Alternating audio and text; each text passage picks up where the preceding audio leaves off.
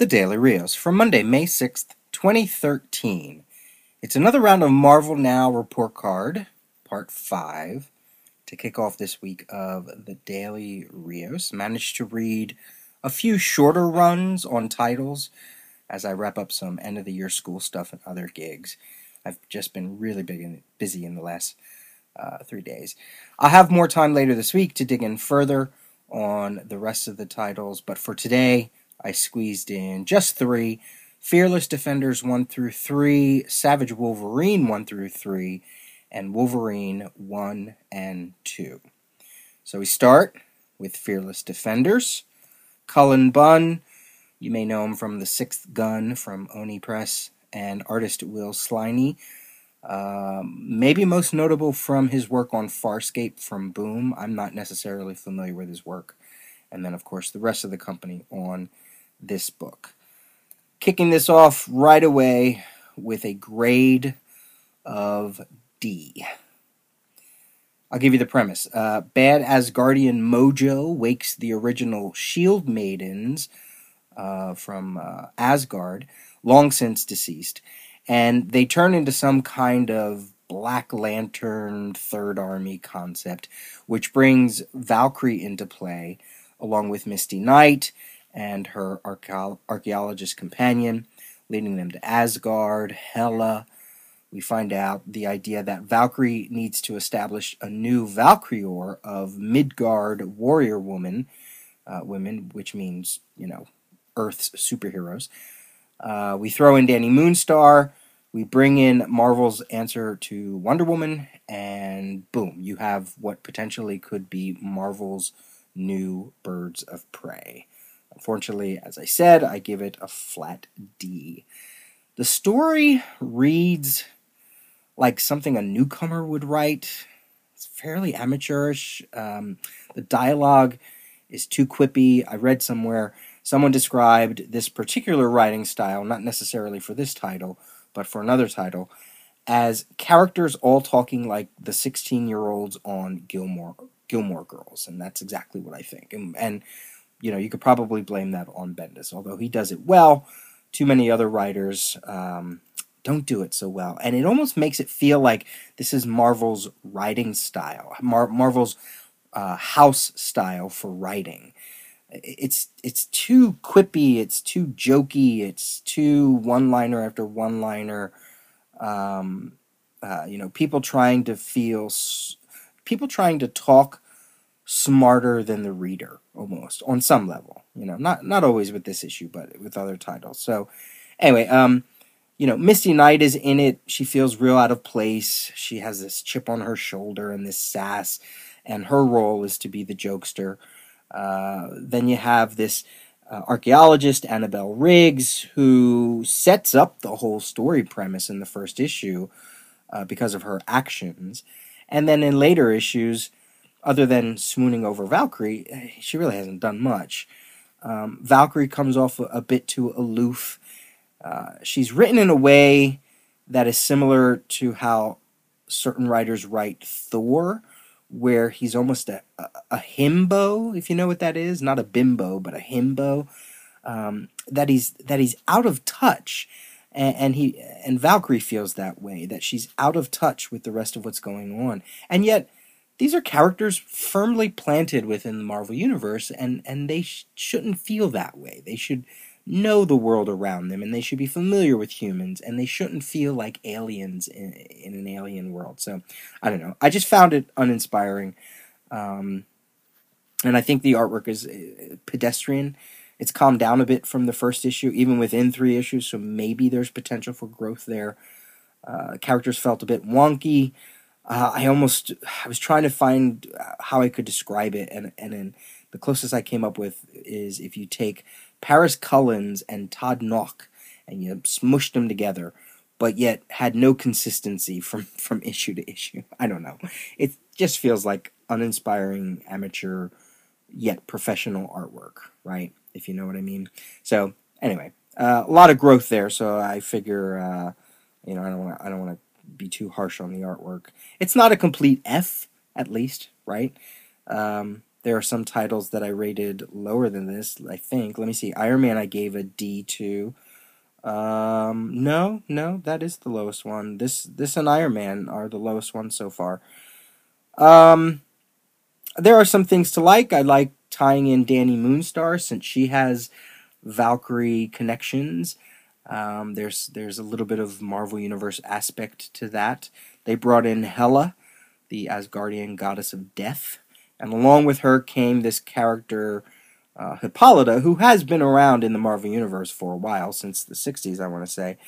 But they're naming her Warrior Woman, and her design is by Phil Jimenez. Although she's Hippolyta, and they do say Hippolyta, Queen of Themyscira, this is clearly Marvel's version of Wonder Woman. I mean, there's just no denying that. So there could be something interesting there. She has supposedly some connection, loose connection to the overall bad guys, but it really is just Marvel saying, "Okay, here we're going to do Wonder Woman, and we're going to do her right." Maybe I don't know, whatever. I also really like the Mark Brooks cover to issue 2 and to issue 3. Issue 2 was Danny Moonstar, and it looked like a toy action figure. And then the third issue had Warrior Woman. So those covers were really nice.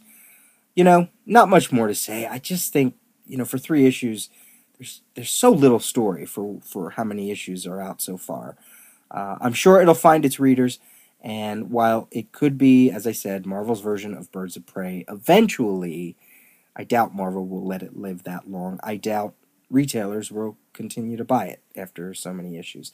So, yeah, that's a D. Which brings us to Savage Wolverine and Wolverine. Read these together for obvious reasons. Features the same character. Savage Wolverine by Frank Cho and Company. Frank Cho writing and doing the artwork. The first issue I gave not the greatest review of. And after reading 2 more issues 1 through 3, although it doesn't wrap up the storyline, remember, I'm only reading the first 6 months worth of Marvel Now, and I should read issue 4 to sort of wrap up the storyline. I really have no interest. I gave this a D+, C-. It's pretty to look at. Amadeus Cho is in it. I don't know why he's grown up, but there you go. And it's typical Frank Cho stuff. Shanna the She-Devil, dinosaurs, cheesecake, beefcake, celestials, fighting, yada, yada, yada. It's really a D- probably. It might even be an F because I'm just not that interested. But the artwork is fairly stellar. I mean, you can't argue with the artwork. I thought the first issue was a little uninspired in terms of what Frank Cho could do. But as I went on with the subsequent issues, there was some interesting sequential stuff going on there. And I even got one chuckle out of the entire 3 issues. There was one sequence that kind of made me laugh. So I gave it a D+, C-. And really, I can't say much more about that title. Now, Wolverine by Paul Cornell and Alan Davis, I've only read 2 issues, but this I'm giving a B. The premise here, something has possessed several humans and empowered them with a fairly strong weapon, a gun, that is definitely keeping Wolverine on his toes. And whatever is possessing these people, it's either an entity or an alien, and it jumps from body to body. And Wolverine is basically chasing it or hunting it. And it's only been 2 issues, so we haven't gotten much further than that. Although in the second issue, it ends with an interesting cameo appearance. I'll say that for the cliffhanger. I like Alan Davis. I'm not the biggest fan. It doesn't mean I don't. It doesn't mean I don't dislike him. I don't love him. I just think he is great. He's quality artwork. It's such a pleasure to read a comic by him. I remember Uncanny X-Men Annual 11 with Alan Davis art, and early Batman and the Outsiders issues. There was Alan Davis wrote and drew a later X-Men run, 2 of them, I think, that I really enjoyed. Actually, I enjoyed that time on that book that he had. So I dig his stuff. I absolutely dig his stuff. And in this book, man, can he draw destruction and pain and impact and violence to a body, and he's really putting Wolverine through some interesting paces. It's comic book level gore. You know, there's no blood, but Wolverine's body is all misshapen, and he's smashed up against a wall by a car, and his chest gets blown apart. I mean, it's you feel his pain. You really do. I dig that. I think it's really cool. In terms of the story, Paul Cornell really gives a nice weight to Wolverine's character and to his dialogue and interaction with the people around him. He doesn't make Wolverine all one note and gruff and mean with one liners and distrusting everybody. There's a calmness to the character, there's knowledge, there's experience on a mature level. You feel that he has lived a long life. The way that he treats the kid that he's chasing, this kid is being possessed, and Wolverine's chasing him, trying not to hurt him. The situation, it feels very much what the Wolverine that I want to read.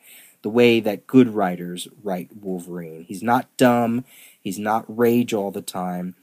There's a moderation. It really is nicely done. And again, the art, which is stellar, the story, which I enjoy. I'm game. I'll see where this one goes. I'll let it run a storyline or two. There's talk of later issues that'll be more pivotal to the character, but definitely so far, this way outdoes Jason Aaron's first story arc, where he sent Wolverine to hell, that I just couldn't even follow after one issue. I was done. This feels like the Wolverine I want to read, so I gave it a B plus, even after a B, even after only 2 issues. So we'll see. We'll see how the first story arc goes. I will continue to read this. So there you go. We have Fearless Defenders, a flat D. We have Savage Wolverine, a D plus C minus. If you like Frank Cho artwork, I guess you pick it up. And Wolverine, giving it a B. Maybe wait for the first trade to come out, pick it up, see what you think. All right, you can reach me at peter@thedailyrio's.com. You can leave a comment on the website. There certainly were a lot of comments last week. By all means, stop by the website, thedailyrio's.com. Tomorrow will be another Tower episode, and then the rest of the week will be the rest of the week. All right, I'll see ya.